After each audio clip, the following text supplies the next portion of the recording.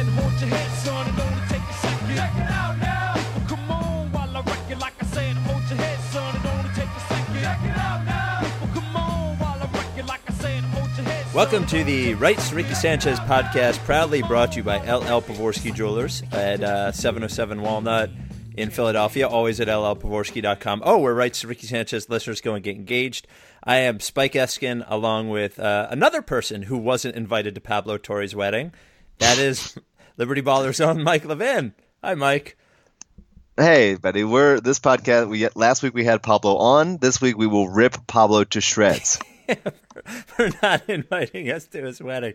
And if you said, I normally wouldn't include somebody's personal life in this, but you said he was tweeting about it, so that makes it public domain, I think. Yeah, so. It's kosher. We can rip him. Congratulations to Pablo Torre on getting married, and shame on him for not inviting us. I mean, we're all intertwined in this whole this process thing, and I feel like that should have garnered us invites. But yeah, it's a real slap in the face. Yeah, really, really, really disrespectful. But what can you do? So the podcast, it's funny. We'll get to this in a second when we get to the iTunes reviews. But somebody asked why we mention why I mention where the podcast is available at the beginning of the podcast, because if you're listening to it, then you know where the podcast is available. Which I thought was a fair question, I guess. But the podcast is available on iTunes. Yeah, I guess so. On iTunes and Stitcher and SoundCloud and Google Play Music. And we love your iTunes reviews. So why do I do it? Well, because actually I feel like there are some people, believe it or not, more than you would think, that actually listen on the website, that just stream it on the website. And I think every day, podcasting is a regular thing to us, but to people are learning about it every day. So I feel like maybe people don't know that it's available on their favorite podcast app. So that's why I mention it at the top. We're educating people. That's what it's all about. Yeah. So why don't we pick out? Well, not we pick out, but Philip picked out our best iTunes review of the week. This comes from Josh Huff, and gives it 5 stars. And the subject line is what? ? I might have just reviewed this like 6 times. I'm not sure. Either way, this is an okay listen. Mike sounds like Ruben Amaro Jr. The barking dog is the best part of this pod, and dogs are cool. So there you go. That garnered us 5 stars. I sound like Ruben Amaro Jr. Yeah, now I've heard Ruben Amaro Jr. a lot on the phone because he was a regular guest at WIP, and I don't think you sound like him. So, okay. So not that that's a negative. I feel like I'm definitely not as gruff as he is. He's not a friendly man. Well, I feel like we are friendly to each other. Yeah, actually, he was pretty friendly as a radio guest. He was actually a really good, affable, I thought, radio guest. And he seemed more awake than you normally do. So I don't... Maybe that's it. Yeah, I don't know. So thank you for that review. We love iTunes reviews. They help, and we are not sure why.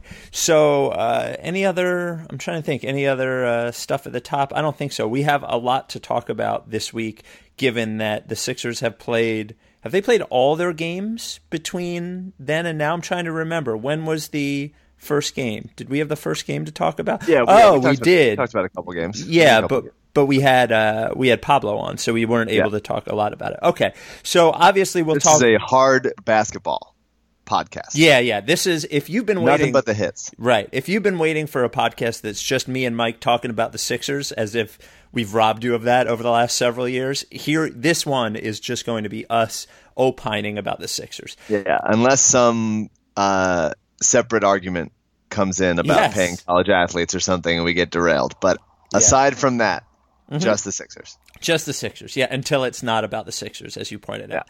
So we'll talk about the sort of half Nerlens Noel trade rumor. We'll talk about the Jeremy Grant trade itself. We will talk about the play of each individual Sixer that we find intriguing. There was some Jerry Colangelo news and a funny Jerry Colangelo quote this week that I would like to get your thoughts on. And I think, obviously, I think we have to start.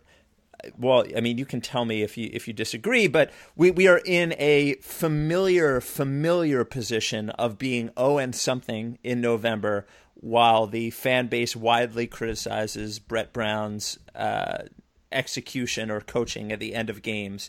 And last night's game against the Cavs re-stoked that fire, and here we are. So, before we talk about any of the individual players, I thought that it would be smart for us to talk about last night's finish and the sort of the Brett Brown narrative, because it seems like the lead story in Sixers land this morning. Yeah.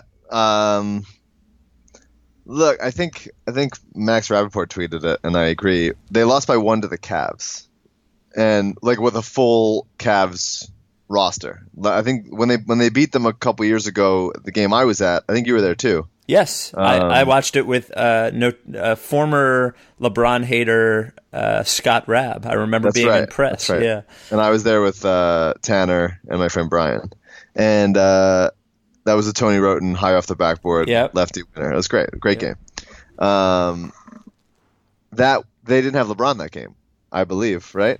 Not only did they not have LeBron, they didn't have Kyrie Irving. I don't think they might have had Love, but I don't think they had Love, and I don't think they had Dion Waiters. I think actually the only guy that played was Love. The only guy of the big three that played was Love. So, and Waiters left. Yeah. So there weren't a lot of good Cavs playing that game. So the fact that they had a full roster and they play good basketball. I mean, the Cavs had a couple stretches when they just took over and got hot and had open looks, and that just is going to happen when you're playing against one of the 2 best teams in the league. But I mean, they looked really good. They fought back a bunch of times. I think when you look at, obviously the ending leaves a horrible taste in your mouth, and the Sixers have, and it's not just Brett, for my entire life have never won a crunch time game, I'm pretty sure, or at least executed a play in crunch time that looked good. If you remember all of the Lou Williams dribbling the air out of the ball, fadeaway 27-footers. Yeah. It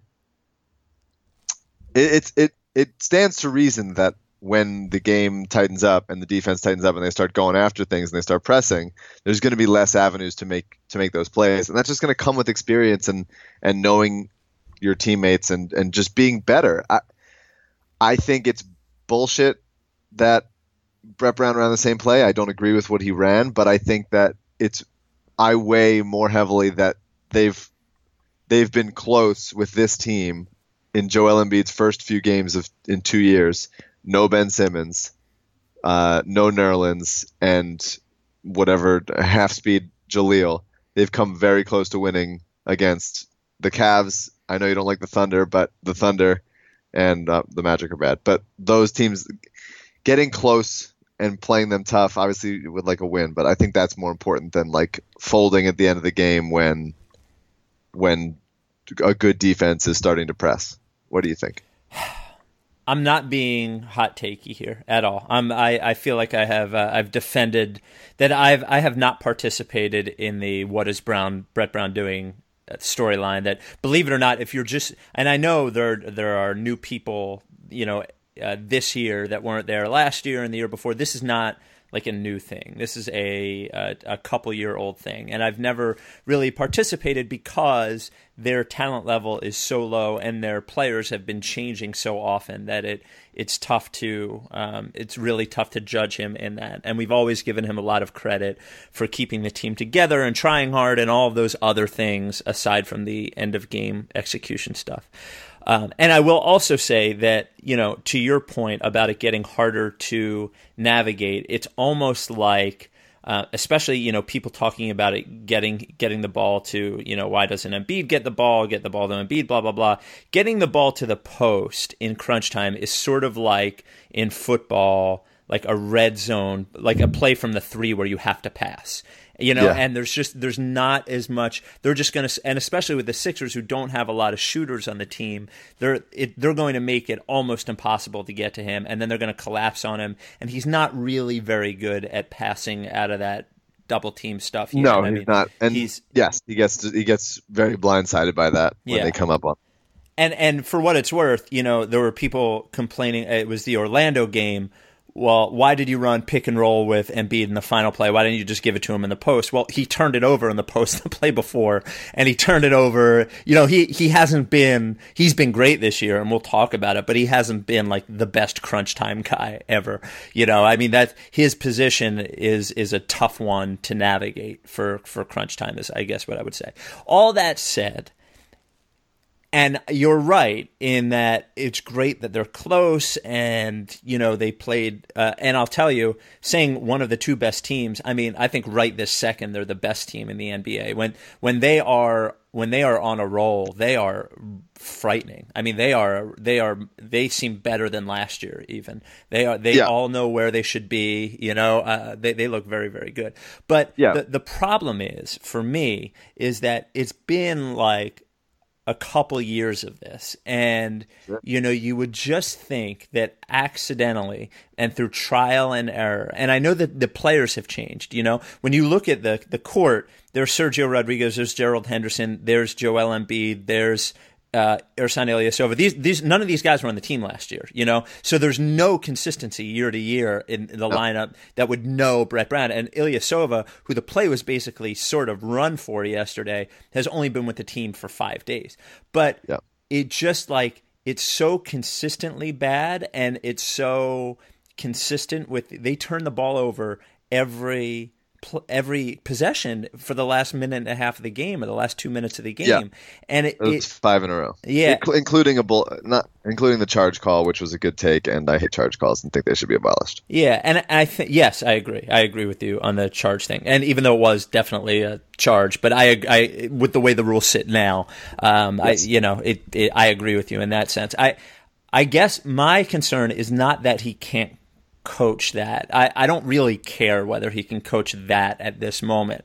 My concern is that given the context of the last few years, not just the failures in late game situations, but the long stretches of losing at the beginning of the season, is that this team and he are in such a precarious position that I'm concerned that his failure in this specific thing, and maybe he's not good at it, I don't know, but his failure in this specific thing to be able to get them to get a good shot, at least, is going to cost him his job, because I really think that, that if this starts off, they're 0-5 now, right? If they start off 0-10 or something, I think he's going to get fired, and I think that's harmful, and that's the problem. Is that I don't want to throw him. I don't want to go fire and brimstone about how shitty he is at the end of games. But if he is shitty at the end of games, it's going to cost him his job, and I think it's going to make the season harder. And I had hoped that he would have had a chance to really sort of go through this, and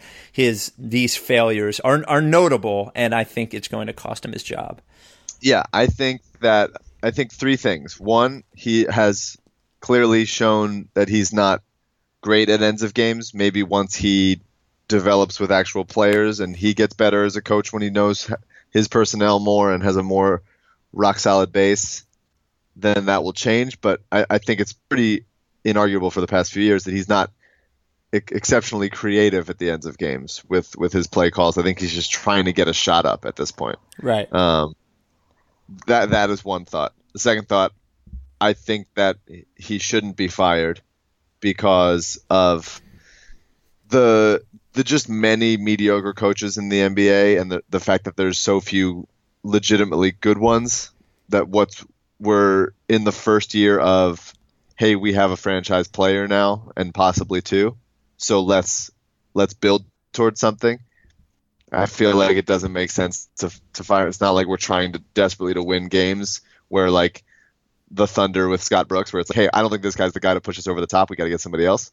We're not that. So I'd rather just keep the consistency of like Brett, who is warm with the players and the media, and everybody seems to like him and respect him and admire the work he's done over the past few years and how he's managed to keep the team together. I think that he shouldn't be fired. And 3, I think he will be fired at some point in the next month or 2. Yeah, and by the way, when he gets fired, it means Jim O'Brien. It means that Jim O'Brien is the coach of the Sixers. Yes. That's what's, at least for the rest of the year. Now, and what I will say, former Sixers coach Jim O'Brien, who fucking sucks. He sucks. And he is as mediocre as any other coach in the league, and also has humorless personality. Like, players will not enjoy playing for him. Like, I just think that when shit like this happens, end of game demise, as we've seen over the past really decade, it's always been this. It's not like they've ever ran like an illegitimate play. I haven't seen a play since. I mean, maybe I watched an NBA Classic game of a Sixers game who ran a play, but I've never seen one in real time. But it's always get the coach out, get the coach out, get the coach out. And I think to what people just want a head to roll. And for me, it's like, to what end? I don't think that. I think you address that maybe in the off season this year or this off season or next off season when you're starting to gear up for something. But I like the consistency, the continuity of Brett, and I think that he is an average coach so far. And if he gets the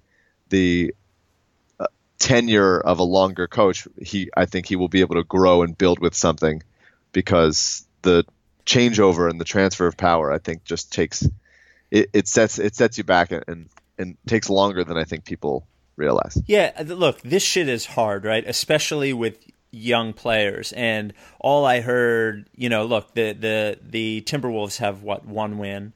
The Pelicans, who have Anthony Davis on their team, have 0 wins. I mean, but then I look at the Lakers, who have 3, right? And the Suns, who have won a couple games, I guess. And I do think that it's possible that in a really short view of this, if they were to fire him and sort of send a shock through the team, I think that a change, at least in the very, very short term, a month, could result in an uptick of intensity, and maybe they win a couple of games because they made a change. I think that happens in sports a lot when you make a change there. And it's hard for me there have been several people who have said, and I think I'm trying to think about it in a very reasonable way, that if you're really trying to turn the page, that the coach who has been the voice over this 3 years of legendary losing or whatever, that you need a different voice there. And I don't think that it's unreasonable to suggest that could be a real thing. I wonder if it's being made, if the decision, I don't think that the decision would be made for the right reasons. And I think that Brian Colangelo will do whatever he can to make sure that he does not get blamed for this, and his off-season moves or lack thereof, or not trading Noel or Okafor when he should have, or signing a guy who was supposed to start at point for this team who has had a mysterious injury that nobody knows where it came from, in Jared Bayless. All these things that have happened. That he will try to shirk that responsibility, and the way to do that will be to fire Brett Brown. Now, if they do it for the right I think there are right reasons they could do it, but I don't think they'd be doing it for the right reasons, and I just hope they win a fucking game. But what's gross is this is the same thing we've said for 3 years. God, I hope they just win a game. Just win a game. They got to win a game or two. They can't go 0 for November again. They can't do it. No, they can't. And hopefully they won't. And they've been, that there were a couple incredibly bullshit foul calls towards the end of that game. That Kyrie foul on Henderson was not a foul, and LeBron hit a 3 the possession after that. I do think Gerald Henderson got fouled. He's clearly not great at those situations. I have faith in him as a mid-range shooter, and he's shooting 40% from deep right now, but he's not the guy I'd rather get Sergio the ball in that situation. And it was frustrating that they didn't give him the ball, but just to either like drive and kick or do something, just something creative. Whereas Henderson wasn't, he gets tunnel vision, and it's not unrealistic to think that the officials were just like swallowing their whistles at the end of that one. Yeah. And I don't, but by the way, as your last gasp attempt, I actually would go Henderson, because I think he can get to the rim or hit a tougher shot than Sergio can. But to your point, if your decision is, do we get Sergio Rodriguez the ball or Gerald Henderson, chances are that's not ending up really well at the end. Look, I love Sergio, and we'll talk about him. Yeah. I think he's playing great basketball, and I thoroughly enjoy having him on this team. But Look, if Robert Covington wasn't shooting 16% from the field, they win 2 games. They're already 2. If he has a couple more 3, he is shooting 16.7% from the field and 16.7% from 3. That's not sustainable. Obviously, that's a big problem. I think he will get back on track. If he doesn't, then he's not an NBA player. But that's, if one of those shots goes in, they win those games.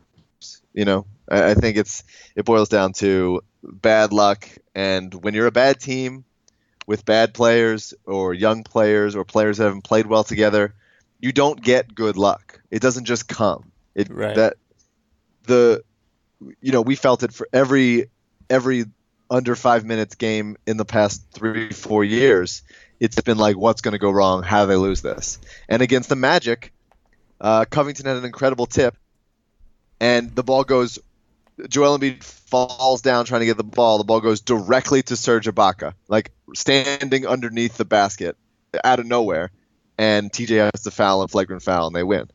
So, and Fournier, the possession before, tied the game up on like a bank shot runner that like rolled in. Like all of these things, it's just the ball bounces your way when you're a better team. You don't get lucky when you're a bad team who doesn't know how to play together. And I think that eventually some breaks have to go the Sixers' way. And I say breaks, and I hope I don't mean break of a foot or a break of any other body part, but something good has to happen. And I think it's probably going to cost Brett his job if it doesn't turn around quickly and something just doesn't finally like give.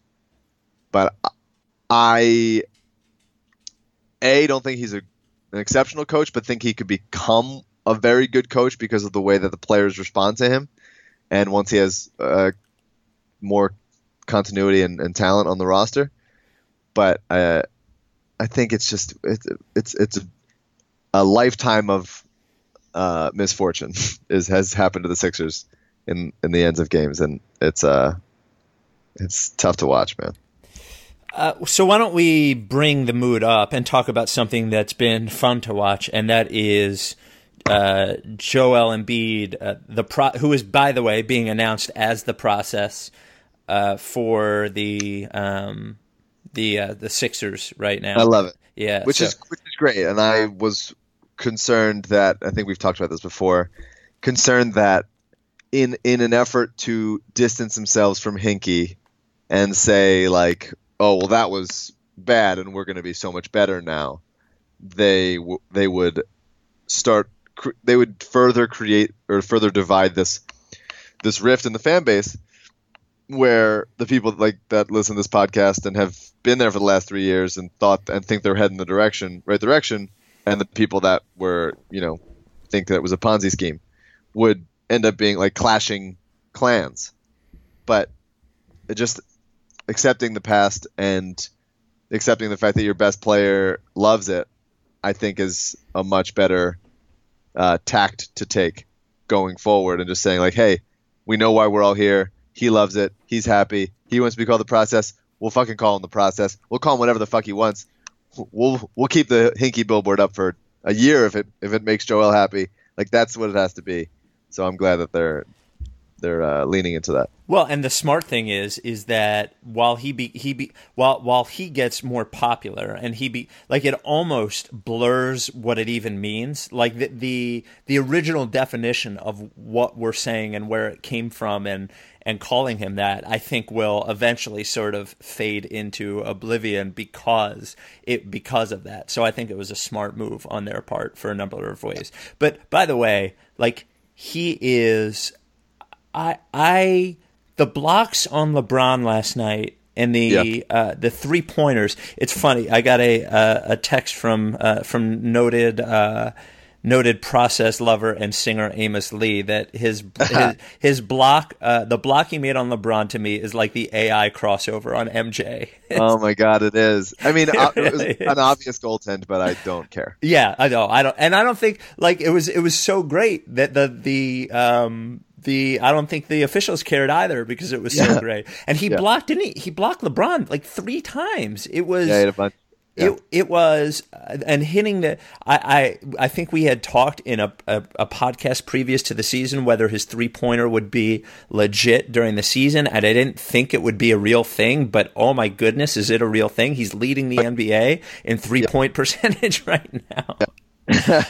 Like I have faith in him taking a lot of threes, and I love it. It's like a legitimate pick and pop weapon. He's using it to set up his drive. The next step is using it to set up other people's drives and finding Cutter's back door. He's passing the ball. I mean, he's passing the ball, but he still has a lot of work to go in that regard. But there's finding a double team and not becoming just shot block guy on defense, because occasionally he leaves his man or like hedges too far and they end up with like a wide open bucket. It's fun to watch him learn because he gets so much better so quickly. Like he makes a mistake and you see the next time he's just like corrected it. It's pretty impressive. He's the guy. We've said he was the guy for a long time.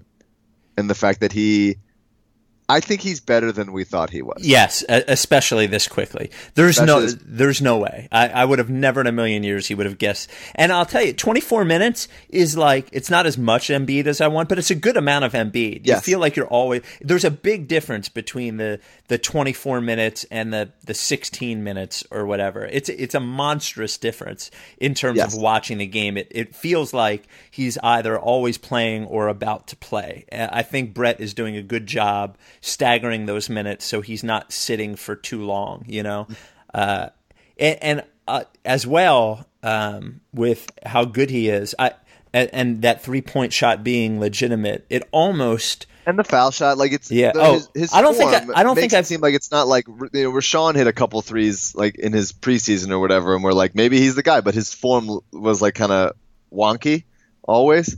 But Embiid is, thanks to those normal white people that showed him how to shoot, but it's like beautiful. It looks real. His foul shots come off like perfectly. Yeah, I don't think I've seen him miss a foul shot. I don't, in my head, I know he's shooting 80%, but I don't think I've seen him miss one. So he, and it does make me wonder, and we'll never get a chance to see this, and I promise I'm not going to derail this by talking about Nerlens Noel, but his ability to hit threes and switch a little bit better on defense than I thought he would, like guard perimeter guys and be a little more nimble, makes me sort of sad that him and Nerlens on the floor together, while it's not a dream combination, is certainly something that they could have done for stretches and it been effective. And it's really, really sad that we're not going to get a chance to see it, I think. Yeah. Do you want to pivot to Nerlens right now? Well, I was going to, do you want to go, I just like a few of the other guys, or let's pivot to Nerlens. It's just sort of a natural thing. It feels like we'll get to those guys naturally. Yeah. Okay. So the Nerlens first, the Nerlens rumor is that they were talking to Toronto, and I think the rumor was Corey Joseph and some unexplained first round pick.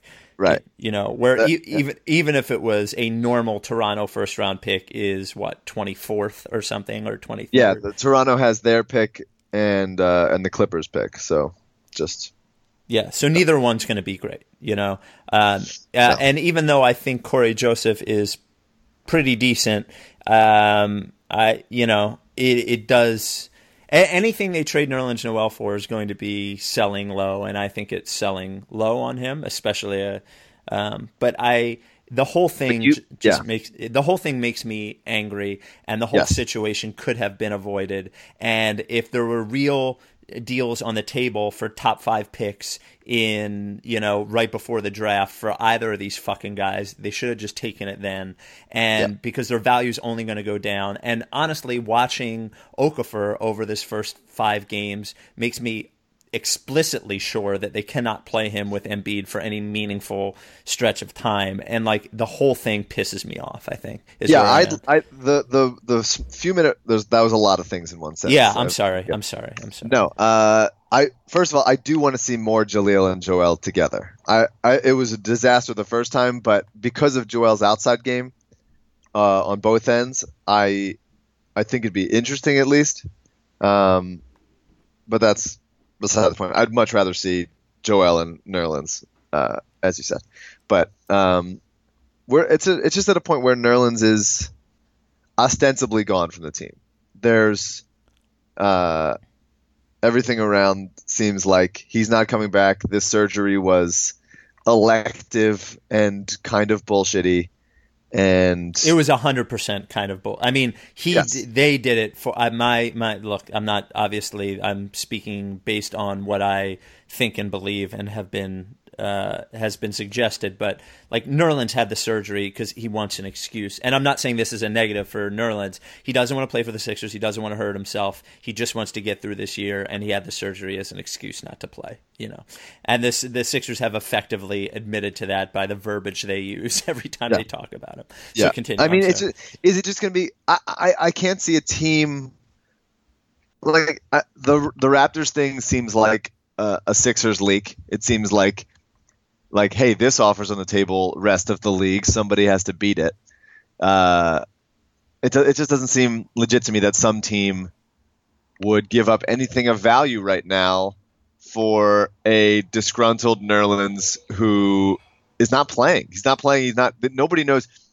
You can say like, oh, the surgery is whatever, but like, I have a tough time believing that teams are going to buy the idea that he's healthy or he's fine if there's something more to it. It seems too messy.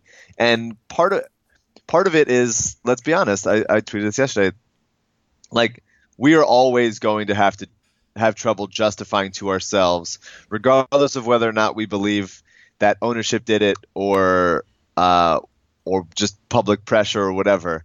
But the idea that Hinkie took Okafor is always going to haunt us, I think. And just in the way we talk about it. Obviously, maybe he got public pressure to take him or ownership pressure.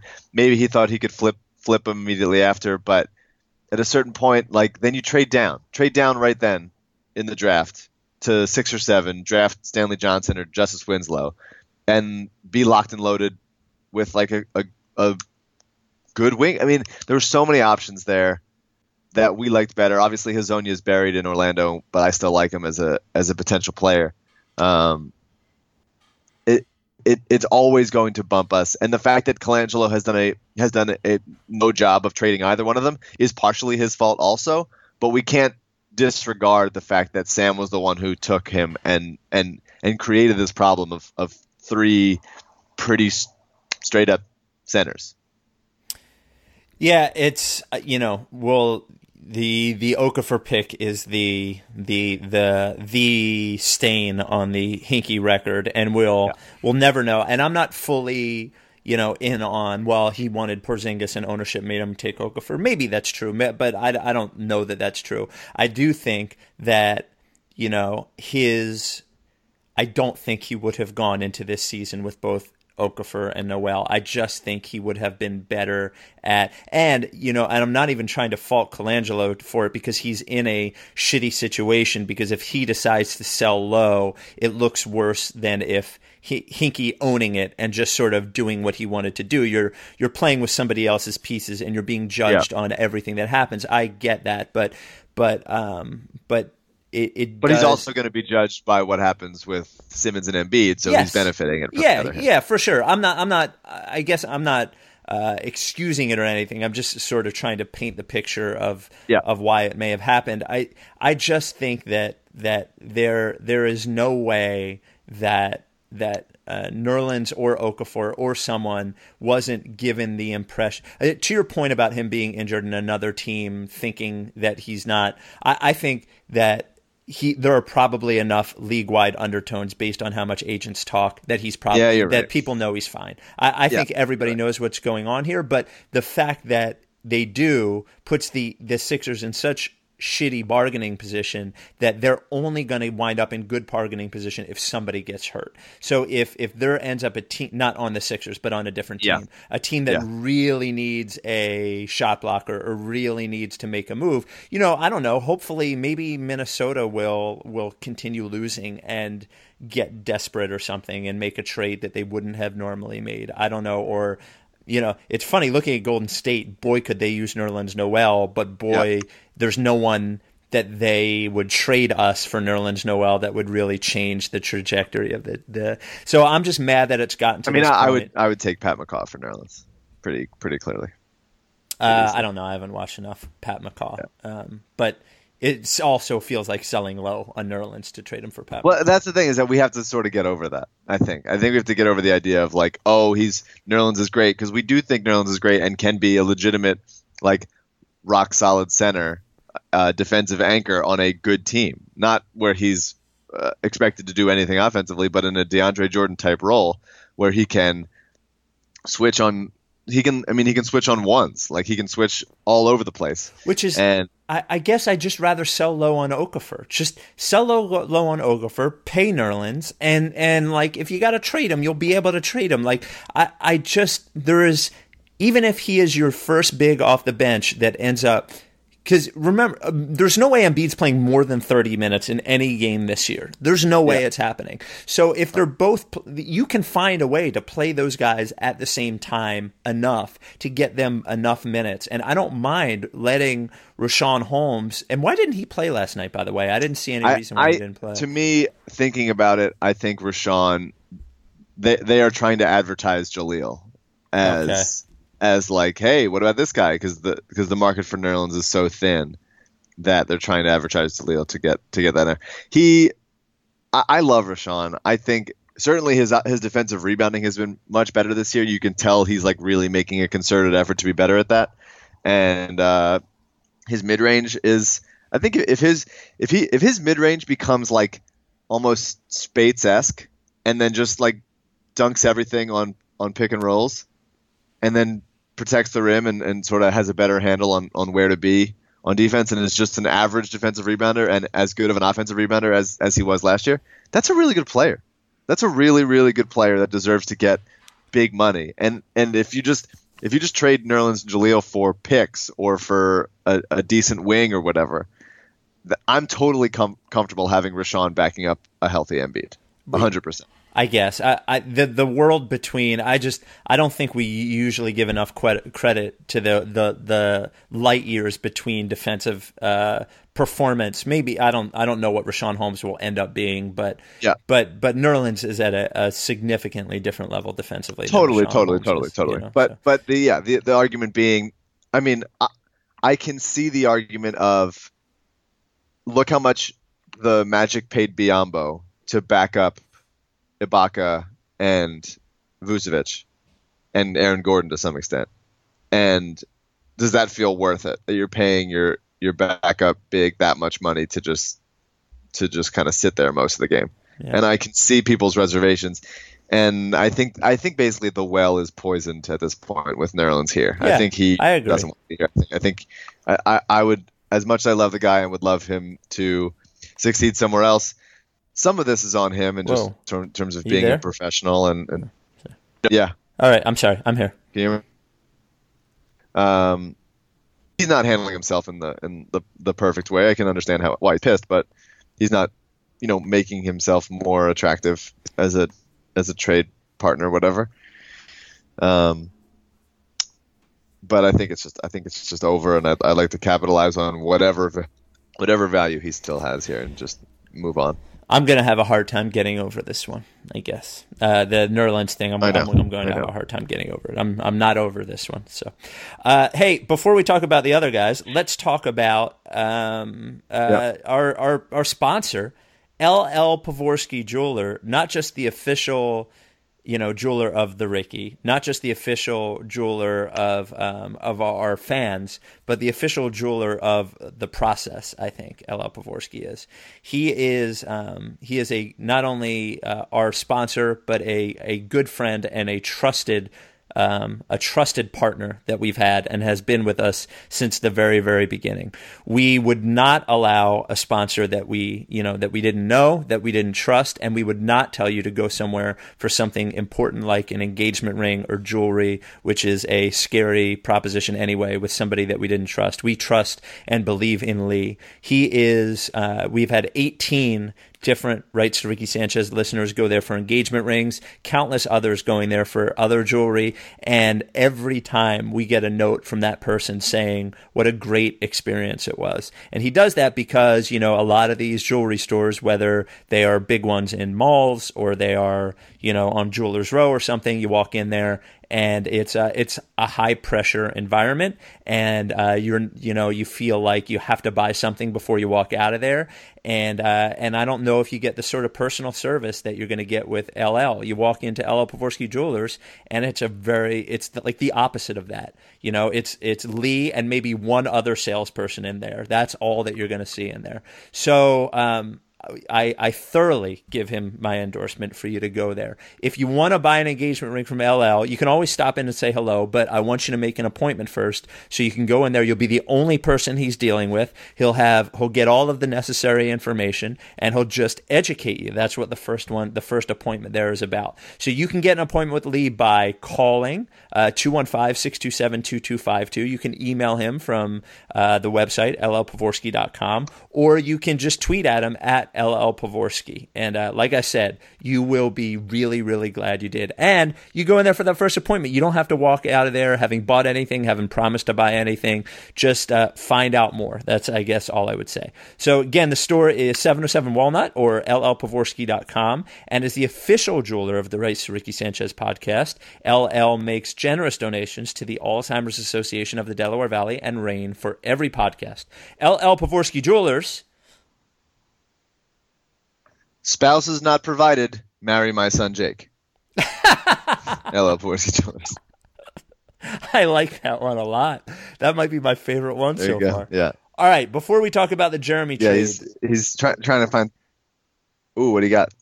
Before we talk about the Jeremy trade, I wanted to talk about the other players. Just sort of, we had mentioned them in passing. You had mentioned Sergio. You had mentioned Covington. Covington. It's amazing for a guy who has only consistently hit threes for a very short period of time in the time that we've known him. I have an awful lot of confidence that he will be fine, and I still do. Defensively, he's been really, really good this year, and I just hope that once everything is in position and all he has to do offensively is hit open threes or moderately contested threes, he'll be fine. Yeah, I mean his steal and block numbers are really good for his position as either a 3 or a small ball 4. He's made a bunch of really nice plays getting his hands in passing lanes, and I think that's incredibly valuable. Like he's just has to hit shots. He's a better passer than he was last. Every part of his game I think got better over this offseason, except for the fact that he's missing every fucking shot. And it's most of his shots aren't contested. It seems like he's just sort of in his head, and his shot doesn't look as crisp as it did before. Like just the way he's shooting it seems like his arm angle is weirdly, like it seems like he's short on almost everything. Yeah. And you can see it short right when it comes out of his hands, by the way. You can see it short as soon as it comes out of his hands. Yeah. That's how short it is. Yeah, and remember last year he started actually taking a couple of steps back from the three-point line, and it seemed to fix it for a little while. I hope he's just struggling offensively, or mentally, rather, with it, and it's not that he's not good. Well, he certainly is. I just can't imagine that he goes from being that effective of an NBA three-point shooter to being this. Obviously, this is the lowest of the low. His PER is 2.5, which not great. No, it's not high. He's just got to hit shots. He'll hit shots. He'll be fine. Even if he has a bad year where he's shooting like 33, 34% from deep, that's still like 7 more made threes than he has right now. So I think we said this last year. I'm not super worried about him. I think he'll get there, but as the team comes together and he just knows where his spots are, he just got to hit shots, and he'll hit shots. Yeah, I'm pretty confident in Covington. You were mentioning Sergio Rodriguez. Two things I've noticed about Rodriguez. First of all, he is a fucking sick passer. Like he is a Euro player. You know what I mean? Like he looks like a YouTube video the way he passes. I sort of fear that his 3-pointer is a Euro 3-pointer and not an NBA 3-pointer. He's banging them in from like 30 feet. He had a couple just like monster shots. Yeah, but when he's at the line, when he's like actually at the 3-point line in rhythm, they don't seem. I don't need it. He needs a 4-point line to shoot from. His 3-pointer, the form looks a little Pavorsky-ish, which is it's a little bit of a push shot. So, he cannot create without a pick. He's great in open court, like in when they're running. Yes. He's been very good on pick and roll, and it looks like Embiid is actually setting picks now, which is great. But I've been very happy with him. I hope that the 3 starts to go down a little bit better, though. I love how he pushed the tempo. I love how both him and TJ just get the ball and go and try to find stuff in open court. And I think once you have some more comfort, I think yesterday what was so cool is that like Stauskas and Hollis were both hitting shots and making plays. And if Covington would do the same, then that's like a bunch of weapons for like a couple good passers and fast guys to just get the ball to before the defense sets. Like the Sixers, as you've seen at ends of games, aren't great once the defense is crazy set, aside from getting the ball to Embiid or Okafor and asking them to just make a play inside. So pushing it and getting something going before they get set is totally the way to go. And I like how TJ and Sergio are doing that. Sergio's just fun, man. He's just fun to watch. He's bouncy. He's having a good time. He's making no-look passes. There's just like an element to him that the Sixers haven't had in a point guard in my memory at all. I love how you sort of threw in that Stauskas is making plays. Yo, come on. I mean, he's had a couple good games. His handle is stronger than it was. He had a nice defensive play on Kyrie last night, and Hollis had a nice one on LeBron, by the way. Hollis been playing good. True shooting percentage 57.3. He's rebounding the ball.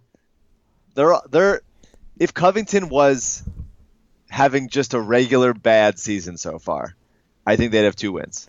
I'll tell you, now that we're not doing Cannon versus Hollis, I like Hollis. I have no problem with Hollis. Oh, there we go. No, I've never really had a problem with Hollis. It was your problem with Cannon that made me have a problem with Hollis. So I don't really have a problem with Hollis. I'm fine with Hollis on the team. I love it.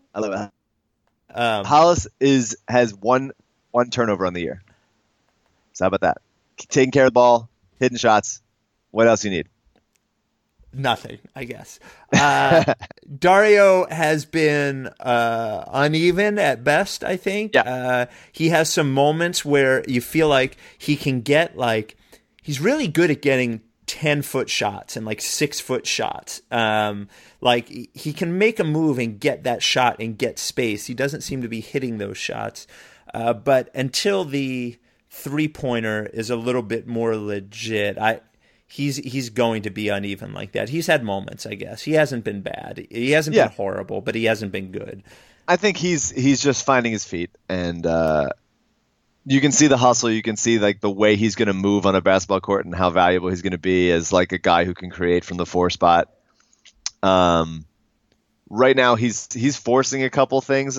It seems to me he's taking a couple step backs where it's we can get a better shot than that. That's not something I want early in the shot clock. I like the idea that he can hit those shots and sort of create for himself, but I don't think it's there yet to where I'm happy when he takes that kind of shot. So there's been a couple plays where you're just, when they're moving the ball and they're setting screens on each other and you can find an open look that it gives me hope that even without having to dump it into Embiid for every play, it gives me hope that they can create decent offense via passing and cutting and the shooting ability of a couple guys they have on the roster.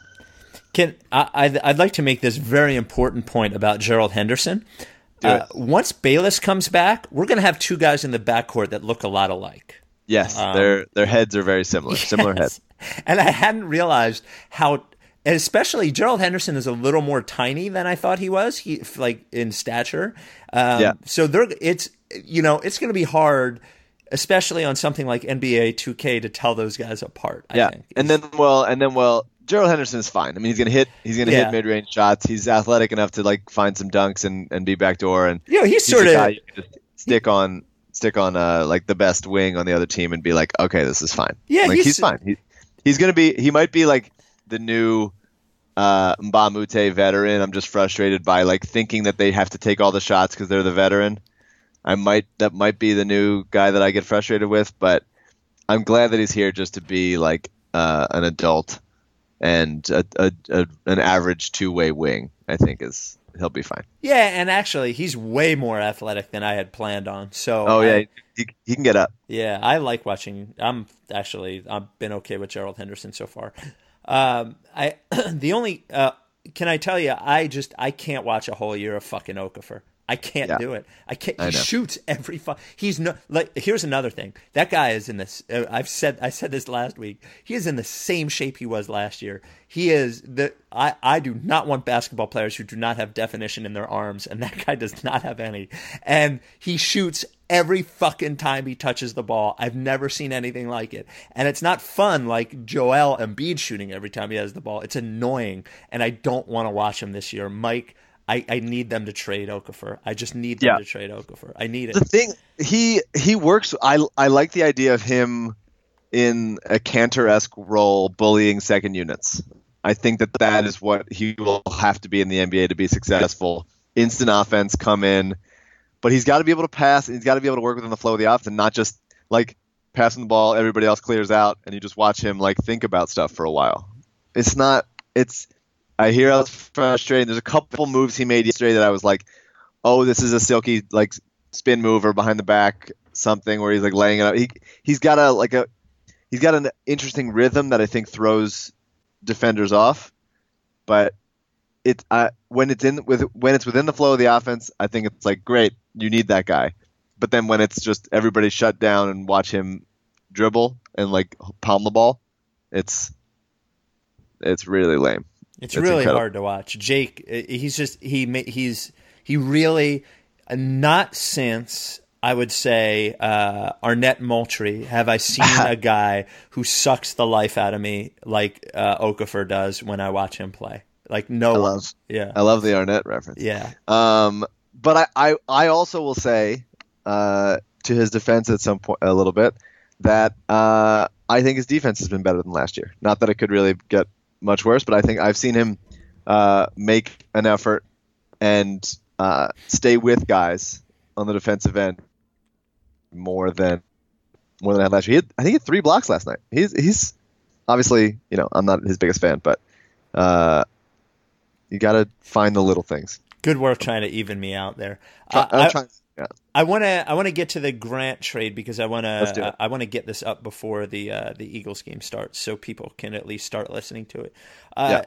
So here is my mixed feeling on the trade. I don't think, if I had to bet, I would tell you that Jeremy Grant never ends up really being like good, actual good. But that said, trading him for a year of Ersan Ilyasova, like, sort of pisses me off a little bit. Like I didn't hate the trade because I don't think Jeremy Grant's, we are famous for saying if he develops a jump shot here, the truth is like most guys don't develop the jump shot. It never comes for most guys, but who can't shoot or at least some semblance of shooting. But for a Ersan Ilyasova, who's the last year of his deal, who's sort of like wears out his welcome wherever he plays. And another big guy, by the way. I don't know. I thought the trade was really sort of like lame, I think. Well, yeah. So if Ilyasova was here for longer and there was already whispers of them trying to extend him or something, I'd be more frustrated. I'm fine with it being Jeremy had, after this season, a year left on his deal. I think he would have been a hard guy to decide whether or not to pay, how much to pay him, because again, I think he will have so much development left. To just say, hey, we have a loaded front court of bigs who kind of can't shoot and say, all right, well, let's ship him out for a guy who can shoot and at least is a veteran and generally knows where to be. Jeremy, as much as I love him and loved him dunking on everybody, he's, he also kind of disrupted the flow of the offense when he would get the ball on the perimeter and just trying to like dribble through people to dunk as hard as he can. Ilyasova, as you've already seen in the past couple of games, is a guy that just like fills his lanes and like can hit shots on the outside. Like he's not going to do too much. I don't think he's great. I don't love him, but I think, hey, let's get him to stretch four that can legitimately hit shots and be a normal veteran-y type. And plus the pick. I who knows what's going to happen in 2020, but I like the idea of just having more things in the pile to be like, okay, this could come of something could come of this. It's obviously not great, but I think the alternative was Jeremy walking soon anyway. So Wow. It's not an exciting trade. I think it's pretty vanilla, but I think it'll make us better in the short term for Embiid and make Embiid happier in terms of having someone close by him to play with, and in the long term, I think they would have lost him anyway. And the idea of a future pick is always cool with me. Well, paying him in 2 years, I don't know. If he ends up being good, I'll gladly pay him. Yeah, but there's no what I honestly want to see him as like a small ball five. I want to see what he can do as in that role. And I love him in OKC, man. I know you're not a Westbrook fan, but I think there's just a well. If you've already resigned yourself to the idea that it's Cavs, Warriors, maybe the Spurs, then the rest of the teams, all I want is for them to be fun and have fun things happening. And he's already had a few incredible moments with the Thunder. Just like it makes me happy that he's happy on like a pretty good team. Yeah, well, he can be George Lynch. Like everybody on that Thunder team just has to be happy, doing anything but shoot. Yeah. And as long as you're happy with that, then you can have moments. Like he'll have moments over there. That's great. Yeah. That's great. I hope they make the playoffs. I hope he gets to play some meaningful minutes. He's Zach Lowe was talking about it with, I think, what's his name? The Cleveland guy who followed LeBron. Brian Windhorst. Yeah, Windhorst. And talking about if he's an NBA player or not. And I think he's definitely an NBA player. I think he's too athletic, too good at dunks and blocks, and too good at running the floor to not be. I think the jumper obviously has a ways to go, but he's a legitimate problem on the defensive end. And I think now that he's not going to have to try to create so much by himself, that he'll be able to just sort of stay in his lane and do good things. He's too good at too many things to not be an NBA player. So I don't. That's the thing is that people look at guys like fringe guys in the Sixers and are like, oh, we don't know if that person's an NBA player. But like, look around the league. Dwayne Dedmon is playing major minutes on the Spurs. What's his name? KJ's playing big minutes on Houston. There's a bunch of guys. Jakar played for a while. Like, there's a bunch of guys that have gotten chances. Tim Frazier.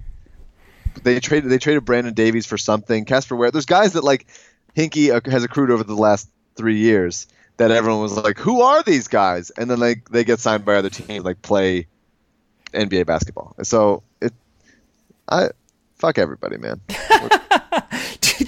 Do you have anything else before I give you a jigsaw? Did I forget about anything? A couple things, 3 things we can run them fast. Yeah. We never talked about the Seven Streeter stuff. Yeah. Okay. I would just say like we don't know who the person was that turned her away. It could have been just some event planning person. It might not have gone all the way up to ownership. Who knows? No. John Gonzalez pretty much tweeted who it was. It was I thought it was a pretty important person, not an owner, obviously, but somebody who was important. I'll look. You can say while I find out who it was. Either way, yeah. Regardless of who it was, the fact that they listened to their players and listened to the community and came out and apologized and made amends for it, I think that's just like listening to people and having empathy for people's positions, regardless of how you feel about the Black Lives Matter movement, which I hopefully you're for it because it's just saying that they want to be treated equally. But we're wearing a shirt saying "We Matter," to me, isn't an offensive thing in any way you slice it. So I'm glad that they apologized and made amends and are having her come back out in a nationally televised game. People are going to make mistakes. Big organizations are going to make mistakes to try to save their ass and cover their ass. But the fact to come out and apologize and try to make it better, I think is a very admirable thing that not enough people do. And so I'm happy that they did that. Any thoughts? I would agree with your point that I thought it was smart that I thought they did a good job of cleaning up a mess they created. I think if I was in their shoes. Oh, by the way, John Gonzalez said, told by league sources that Jason Wiley, VP of Content and Integrated Marketing for the Sixers, booked 7. He previously worked for Bad Boy. He made the decision to not have her perform. And then he addressed the players. So there we go. So I agree that they cleaned up a mess. I think their mistake was thinking that having her not perform, like just letting her perform, would have caused less grief than not letting her perform. I think though the only thing that my sort of halfway position on this, and I am very much in favor of the movement and the awareness that has been created by the movement in and of itself.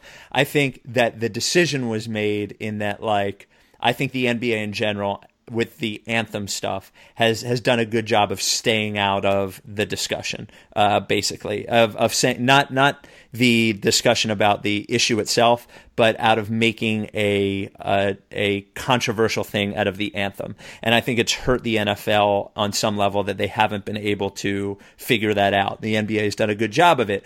I think the decision was probably made where they were like, look, we don't want to turn our game into anything, and we told you we didn't want that, and that's what we don't want. The mistake that they made is that NBA fans are younger and more socially conscious than most fans are, and by this happening, they actually made a bigger deal out of it than they would have if they just let her sing in the first place. So I think they made a good decision to clean it up and probably learned a lesson for next time. Yeah, my broadest point is people should be allowed to peacefully protest. Right. But I do think there's a difference between being hired to do a job and specifically whether, and it was leaked out at some point that she had signed a thing that said she wouldn't have turned it into that, like that political things were not, a part of it. I think I agree. I think people should be allowed to unpeacefully protest. I think people should be allowed to stand in the middle of the street and protest and stop trains. And I think people should be allowed to cause a ruckus when they protest. But there is a world in which you're running a business and you don't want that part to be part of a protest, and I understand. I get it. Yeah, but like you said, the way the demographics of the league indicate that it was a mistake. Know your audience and that I kind agree. of thing. So I'm proud of them for handling that. The D League draft happened. Oh man, I don't know if you pay attention to that. The Sixers drafted, just for a quick second, you're gonna love this. The Sixers drafted Grand Canyon University player Grandy Glaze. Yeah, but didn't they cut him? And then they cut him? Yeah. It's really, I don't know. I so want to know all the info. If you don't know, Jerry Colangelo is on the board at Grand Canyon University. It's a nice, weird conflict of interest, but it's a D-League draft, so who really cares? But they did draft Brennan Green, who played basketball at Kansas University with Joel Embiid. Very good shooter, also kind of a piece of shit, just was an asshole to Bill Self, didn't get along. He's very talented, and if he gets his shit together, I think he could absolutely be an NBA player. Also, him and Embiid are friends, so I like that they drafted Green for him. So really, really legitimate shooter. So keep an eye on the sevens this year for that. Any thoughts on Colangelo stepping down from USA Basketball? Well, I think that my guess, and I haven't heard anybody say this, is that there was an appearance of impropriety with his connection to the Sixers and being in charge of USA Basketball. I think there was. I think I think there is a sort of a potential conflict of interest there. If he's going to be involved with the Sixers, that he's involved in picking who will be the players on the and I think he's snaky anyway. So I think him stepping down is a good idea. Now, I think it makes sense with Coach K moving on that somebody else be in charge of it. The other thing that happened with Colangelo this week is that he was on Sirius XM NBA radio, and he said that he didn't by the process or what they had done the last few years, but that said the Sixers are in great shape because of Embiid, Sarge, and Ben Simmons. So yeah, it's a pretty cool way to justify things to yourself, buddy. Yeah. Whatever makes you sleep at night is all good. Whatever makes you sleep at night when you go to bed at like 7:30 in the evening. Yeah. Do you have anything else? No, I had a jigsaw. If you wanted one, I was pretty proud of this one. Let's do it. Okay.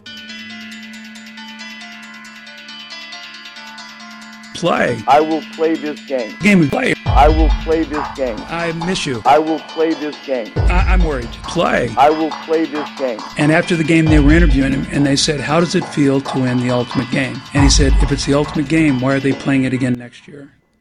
All right, here you go. This was based actually on by the way, a quick plug for a podcast that I found this week called Reply All, which is awesome. Awesome podcast. It is like, what's the NPR one that everyone likes?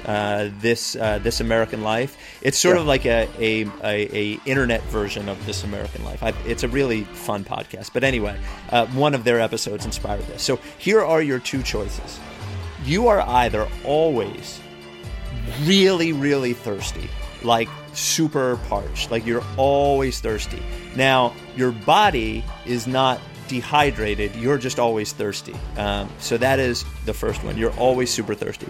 The second option is you always have the sensation, always, that you have to pee.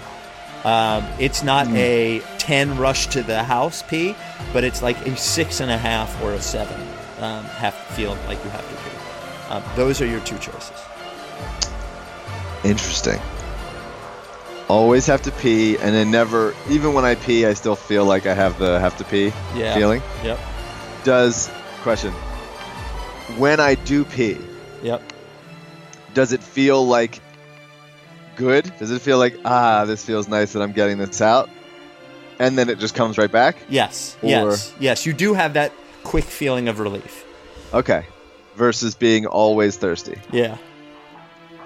That is a good one. I like this one. Thank you. I'm going to go with pee.